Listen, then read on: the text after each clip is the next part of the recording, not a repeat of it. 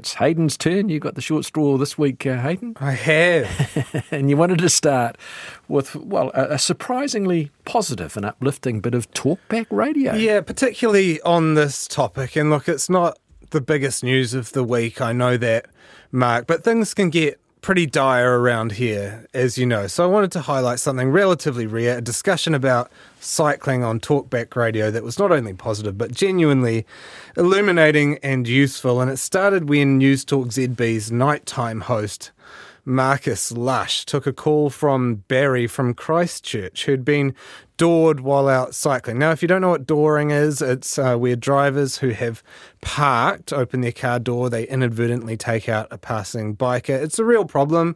You might remember it's what killed a teenager, Levi James, near the Royal Oak roundabout last year. So Lush wanted to find a solution for the issue, and him and Barry had some brainwaves here. It'd be a good idea to put sliding doors on cars, do you reckon? Yeah, absolutely. Or actually, or come out the top, or have a gull wing where the doors open up. That would be something. But sliding doors are probably the best idea I've ever heard on Talkback. Yeah. It'd be 100% better for cyclists. Oh. It doesn't seem quite feasible necessarily to give every car sliding doors, or for that matter, exits in their roofs. Did other callers come up with any solutions? I used that term brainwaves pretty loosely, didn't I? I mean, roof exits in particular from Marcus, that's a dicey proposition. Might add some expense to them. So I'm glad you asked about other alternative solutions, because another caller, Todd, had a more useful suggestion. You literally use your left hand and it makes you turn your head. And if you try it in the car, it works. They all open the doors like that in the Netherlands, because you know how many cycles there are there. So hang on, there's the door. Yeah. It's good. Yeah. It's called the Dutch Reach. It makes sense, and it's good. It stretches your back too, which is always a good thing. Oh, we must all do the Dutch. Okay. I got to deal with that topic 4 hours ago, Todd. That's brilliant. The Dutch Reach, Mark, have you heard about it? I have not. I mean, if you think about yourself in a car seat right now and you're undoing your seatbelt, you do it with your left hand instead of your right, and you have to turn your head to look behind you, and that means that you can check for cyclists, or at least to your side. But I'd encourage listeners sitting at home to do as Marcus did and visualise themselves doing it. It works. It is safer. And you heard about it potentially for the first time on News Talk ZB Talkback Radio. And that's the thing, because News Talk ZB, not a real safe place for cyclists generally, not particularly friendly territory for the humble cyclists. I mean, I just think of one incident. This is its mid-morning host, Kerry Woodham, talking about coming across a bunch of protesting cyclists in 2021. There were hundreds of them. Like, there weren't just little family groups out. There were, well, what seemed like thousands of the hooers coming from everywhere. If you've seen the mice in Australia, you know, the hordes of mice sweeping through the farms, if you can imagine mice in lycra and on bikes, that's what they look like. Look, it's a funny picture, but I mean, comparing cyclists to a rodent or pest animal, probably a little bit questionable on the radio. Listeners tuning in to Marcus Lush would have come across a much more positive vision and a useful tip for saving cyclists from extinction. Now, before we move on to other issues, you wanted to note something that happened a week or two ago across the Tasman. This was journalist Stan Grant, who quit his job fronting Q&A. Yeah, Q&A in Australia, different to our own Q&A, and this happened about a week ago. Stan Grant, he's a journalist on the Australian broadcasting company, the ABC.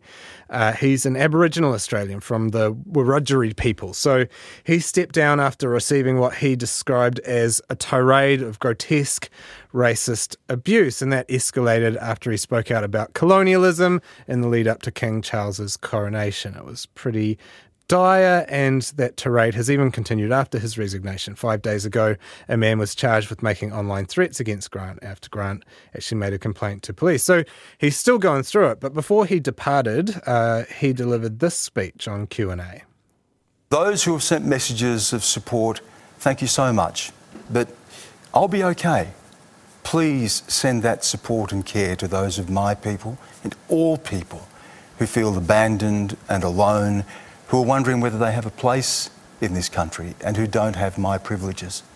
To those who have abused me and my family, I would just say, if your aim was to hurt me, well, you've succeeded. So there you go. He was a big name over there too, Stan Grant, and you don't often hear people putting it in, I guess, such stark terms. Sometimes I guess there's a temptation to not let the bullies see that they've actually got through to you. Yeah, and that's understandable. I mean, you're a person with, of course, a legion of vehement haters yourself, Mark. Is that, you don't want to let them see that they get to you? Is that the... Yeah, well, they do, though. You've only got to have, I always say that you've only got to have one negative one.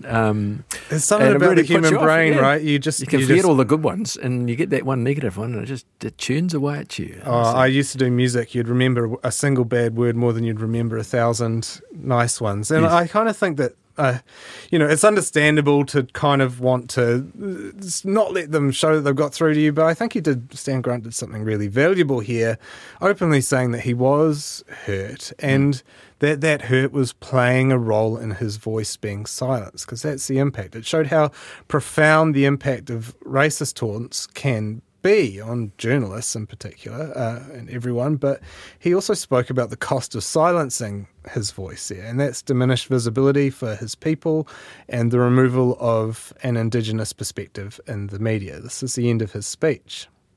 To my people, I have always wanted to represent you with pride. I know I might disappoint you sometimes, but in my own little way, I've just wanted to make us seen. And I'm sorry that I can't do that for a little while. To my family, I love you. And to my mum and dad,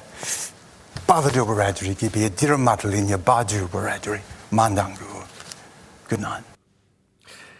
Isn't exactly an isolated incident. It's more and more common now. Lots of journalists are intimidated or subject to abuse, and the social media, of course, has made that a lot worse. The access is easier, isn't it? Direct, easy, you see it, and that's something that Stan Grant actually talked about, the sort of teams of filth, I think he called it, that he gets on social media. And, it's important to note that this happens in New Zealand as well, and it's important to note that the abuse isn't distributed evenly. While, me or you might get a mean text or two here and there, and don't get me wrong, it hurts me very much. Don't do it.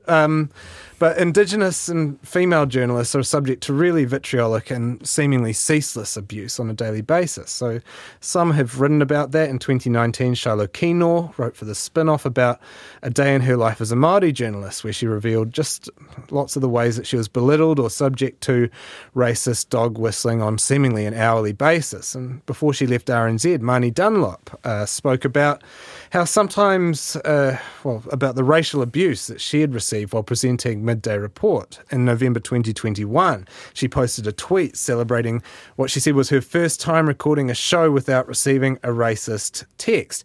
She'd been presenting the show for more than a year at that point. And this March, she talked about racist attacks and messages streaming in after a news cycle about co-governance, saying, in her words, she's over it, so over it. And when Dunlop resigned from Midday Report, she didn't say these messages played a role in her departure or anything like that. But being over it, so over it, I can't imagine that is something that makes a job easier to do and more desirable to hang on to. It's not exactly a perk of the job, right? It makes it harder, and I think hard enough that in some cases people feel it's safer to opt out. Which therein lies the problem, really, isn't it? Because, the people who are coming from different perspectives are already underrepresented in the media. Yeah, that's right. The people that are getting abused are often the people that aren't always in positions of prominence in the media. And I'd note that some of our major media organisations, they've made strides introducing opportunities for Māori journalists. You have the Te Rito Māori Journalism Cadetship Program that's backed by NZME and News Hub. Despite that, the industry, it's still pretty heavily dominated by Pākehā, particularly in high-profile presenting and leadership roles. I say as a Pākehā man, talking to a Pākehā man in a high-profile show. I mean, it makes it a little bit more difficult to get balance when people from different backgrounds have to block out a torrent of abuse to get ahead. And I mean, you can imagine just moving past that stuff takes a lot of energy and emotional bandwidth before you even get to the stresses of the job, which, as you know, are considerable.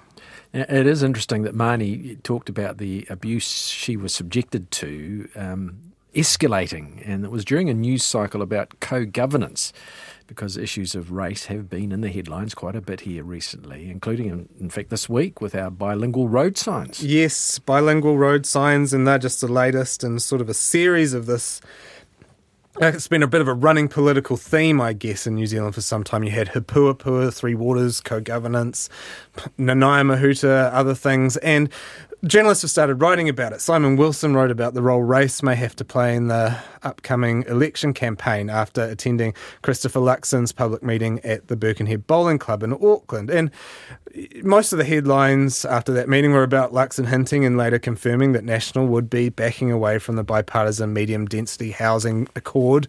But in his column this week, Wilson said that housing wasn't really the main topic that anyone was interested there. It wasn't the main discussion point. Instead, most questions for Luxon were about race, and Wilson concluded that race, or the perception of unfair advantages being handed to Māori, has become a defining issue on the right, and that's been echoed by some others. So at Stuff, Glenn McConnell, he's taken on the same issue, noting that Indigenous public figures have been sent a flurry of racist slurs and coordinated harassment campaigns recently, and he said that National had engaged pretty clumsily with some of those far-right movements, and that sometimes added fuel to the fire. In Newsroom, Joe Moyer accused National again of getting sucked into a regressive race debate after the bilingual signs thing, saying in an election year, choosing to take the easy path, I guess that's the path of least resistance to some of these questions from race or race-baiting questions, that's the easy path, that further fractures society. So it suggests not a great recipe for an easy election season for our Māori journalists. Yeah, and I know this isn't the main point, but just if we're talking about abuse, if we're going to have an election that's heavily centred on racial issues, then it will probably direct more of that abuse that Stan Grant suffered towards our own journalists. And I just think if media organisations don't already have a plan in place to support people, support systems for those journalists who might be on the receiving end of abuse, then they should probably look at setting them up. At the same time, I think I'd note there's been some real pushback against any drift towards race baiting from our reporters, including Wilson, McConnell and Moyer. So in his column, Wilson repeated the truism that elections are won in the middle, and he noted that middle New Zealand might look a bit different to what you think it is. Our average age is only 38. Most of middle New Zealand, by that definition, has grown up around Māori words and culture. Our reporters too, much more close in their demographics to that version of middle New Zealand than the bowling club crowd. And that may partly explain the reaction from the media earlier this week when National Simeon Brown objected to bilingual road signs being put up by Waka Kotahi. Yes, he had a pretty tough time following that pronouncement. Yes, I'd say a very tough time. So Newshub uploaded a full 13-minute video of its reporter Amelia Wade grilling National MPs about bilingual road signs while herself holding a picture of a bilingual road sign, a kind of visual prop to prompt them. Some were pretty comfortable with that sign. The Māori MPs Tama Potaka, Hareti Hipango and Shane Reti, of course, among them. But things got pretty tense when Wade tried to get Brown to answer a question about the sign's legibility. Can we just actually have a look at the sign though? So to you, is that not balanced? Do you not understand that? So the point there is we need to make sure that people who come to New Zealand as well can understand what's being said on a sign, and it's critically important we get the balance right. So does that not have the balance right for you? And actually the most important thing here is that actually this whole conversation... Can you just answer the question, does that sign not have the balance right for you? What we should be focused on is fixing our roads and fixing our potholes. This government's focused on changing... That's actually not the question, though. Looking at the sign, Simeon, does that balance not right for you? I can read it. Absolutely can read it. So that's pretty, antagonistic stuff from the media. And certainly forensic, right?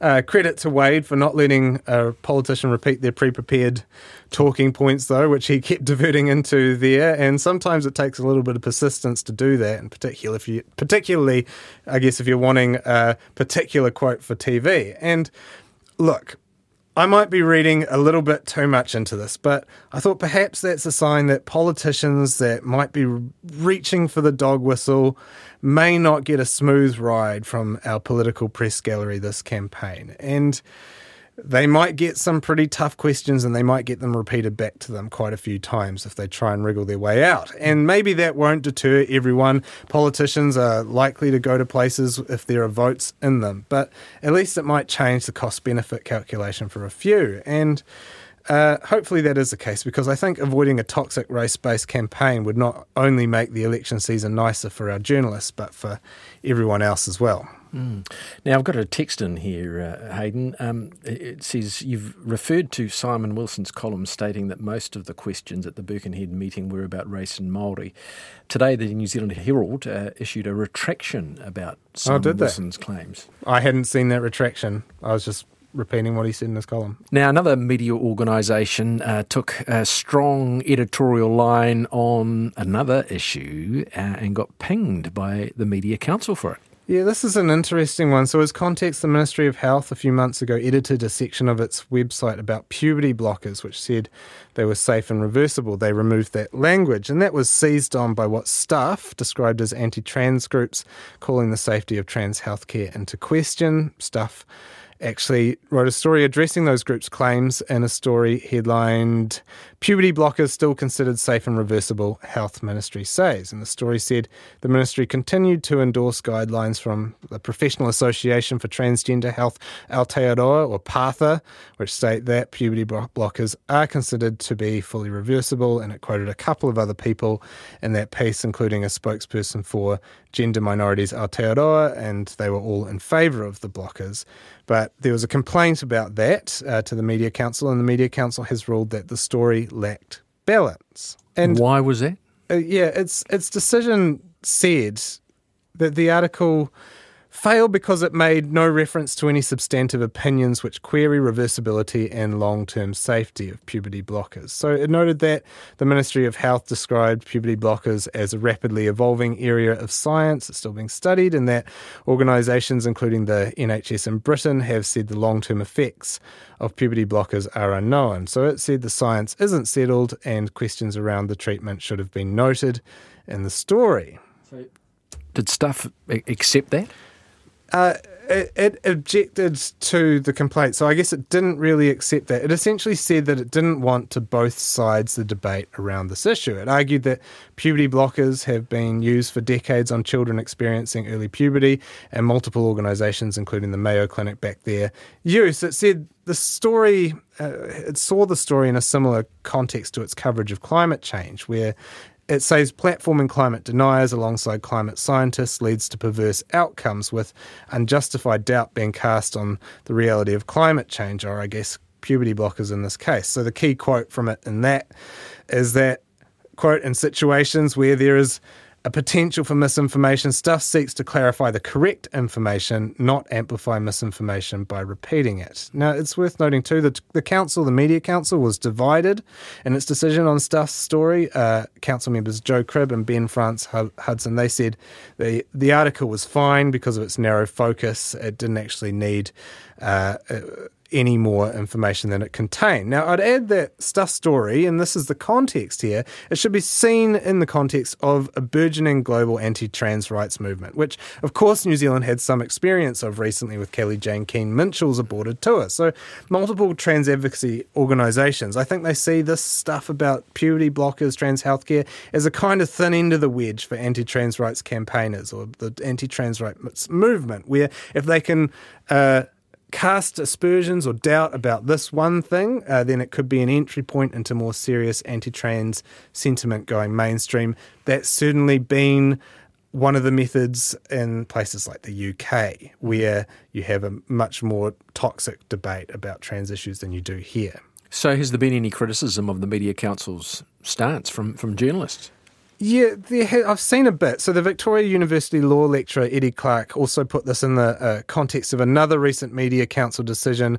It didn't uphold a complaint, a similar complaint against NZME over its coverage of Kelly-Jane Keane-Mitchell, but it lamented the fact that NZME hadn't printed any opinion pieces backing her views. And it said, the Herald would reasonably be reluctant to give space to some of Miss Keane-Mitchell's views on Islam, for example, but there are other core issues worthy of debate. That's the quote from the council. Now, Now, Stuff senior journalist Charlie Mitchell has publicly criticised this approach as pretty ad hoc, saying, why should Islam be exempted from the balance criteria but not trans rights? It seems like a bit of an arbitrary judgment in his eyes. And the council, in his eyes, again, is making things up on the fly, which issues do and do not require balance, and he finds that incredibly frustrating. And he kind of saw the council determining which subjects are exempt from balance based on pretty highly subjective grounds, basically its own views or prejudices. So that is a pretty difficult situation for a journalist because you don't know which stories are going to be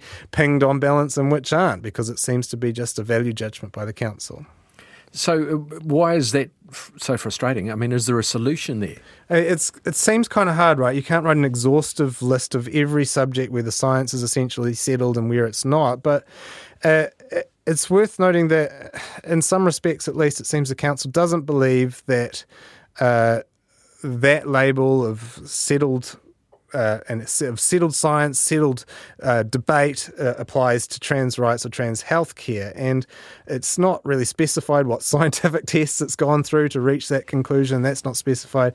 And there's a suspicion that it kind of comes down to just council members' personal views, maybe in the end. So that's a pretty shaky ground for the media to navigate its editorial decisions on. And this is likely to be a continuing and evolving area of debate. It's likely to be the subject of media council complaints in future. But it's interesting to note that at least one of our major media organisations appears to have a different conclusion to the council on the credibility of one side of that debate. Now, on a completely different note, the media had a big awards ceremony over the weekend. Yeah, the Voyager Media Awards, the glitzy glamour of journalism's biggest night. Big winners were Stuff with 23 prizes, including Best Weekly Newspaper for the Press.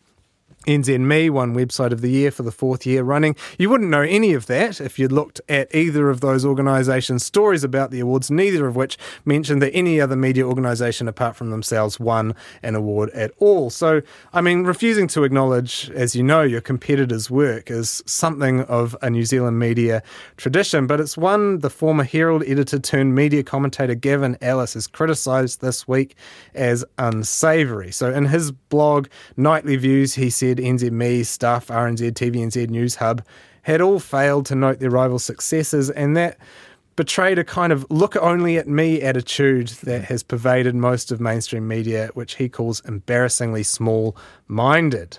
So, I mean, is it a problem that organisations are focused on their own success and don't want to give anyone else any sort of credit? Yeah, Ellis makes the case that it is, and I think it's pretty compelling. I mean, he makes the case that though they may be rivals for clicks and eyeballs and money, all media organisations have a common interest in celebrating journalistic excellence, pointing out how their profession has achieved positive change, because we've had multiple surveys now showing trust in journalism is declining. People don't like us. People are tuning out. They're tuning into social media instead. And as Ellis notes, at a time when the validity of information is being questioned, a display of collective excellence has great value. Why can't the news industry in this country at least once a year see itself as a collective whole?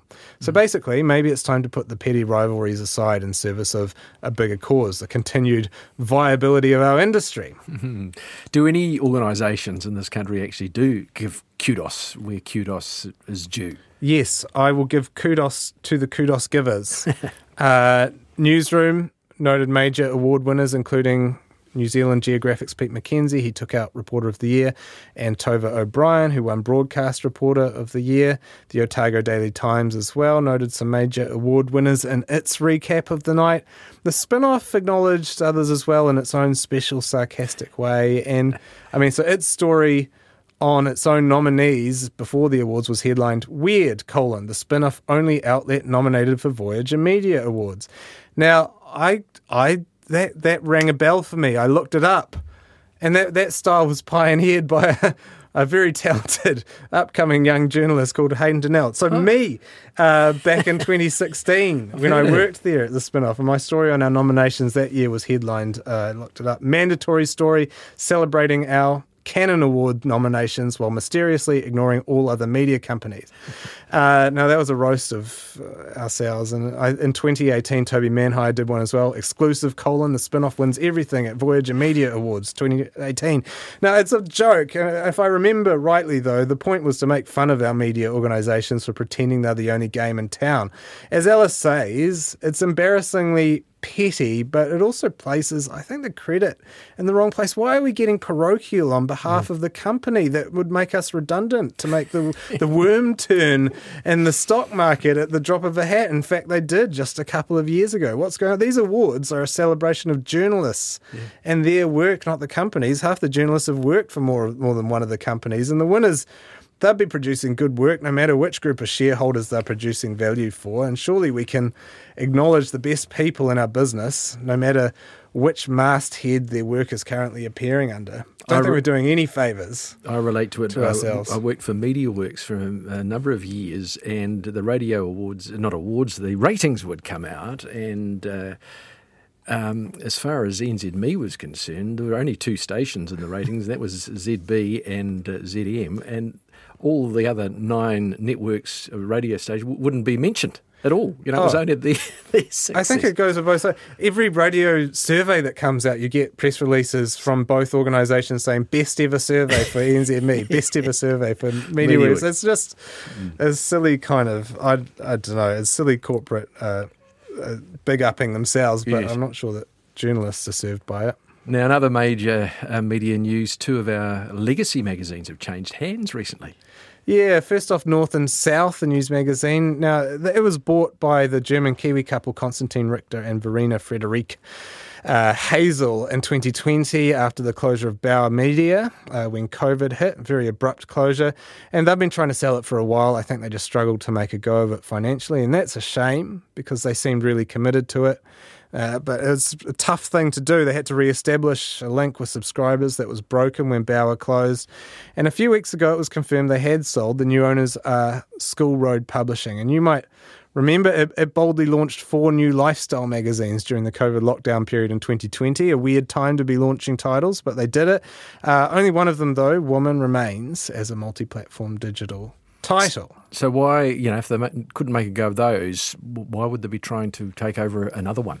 Possibly it may be a little bit easier to take on an existing brand than to start up a new one during a lockdown. And I think, the School Road owner, Greg Partington, he told The Herald recently that he's mindful of the magazine's history, its heritage, and that it's a big responsibility requiring a great deal of consideration, seems serious about it. They've got a new editor in Susanna Andrew, who's Susanna Andrew, editor of Woman, and they've reaffirmed their commitment again in this June issue that just came out, the first one under School Road. So I think, I guess it's because they really respect the magazine. They want it to continue. Well, it has got a good legacy, hasn't it? It's had a great name. Another one, more Auckland-centric, I suppose, but that's Metro, and it's been sold too. Yeah, and this is a bit different. It was bought by the entrepreneur Simon Chesterman after Bauer again shut up shop in 2020. It's been sold to the business conglomerate Still, which has a much less traditional business model than School Road. How so? Well, it's headed by the Japanese-Kiwi businessman Hideaki Fukutake, with the express mission of, this is their quote, starting or acquiring 100 companies that are fundamentally good for New Zealand. It describes itself as an intergenerational organisation with a 500-year outlook. So rather than a pure business investment, this purchase seems like it's been a value judgment. Fukutake obviously decided that Metro is fundamentally good for New Zealand. What other businesses has he decided are good for New Zealand? Well, Metro's the 5th acquisition after World of Wearable Arts. King's Plant Barn, that could be a cool employee discount for the Metro staff if they get one. I'd love a few plants. Design agency DDMMYY, energy infrastructure company Shape. So a diverse portfolio being assembled there. If you have any suggestions for further acquisitions, text them through. What will it mean for the Metro magazine, do you think? At least for the time being, not too much, it seems. So all of the current, I think they've basically got 3 full-time staff. Its editor, Henry Oliver, is staying, as are Chesterman and the food editor, Jean Teng. Mm-hmm. Now, recently on Midweek Mediawatch, we heard about a former Southland Times journalist who left the paper to set up his own small email newsletter.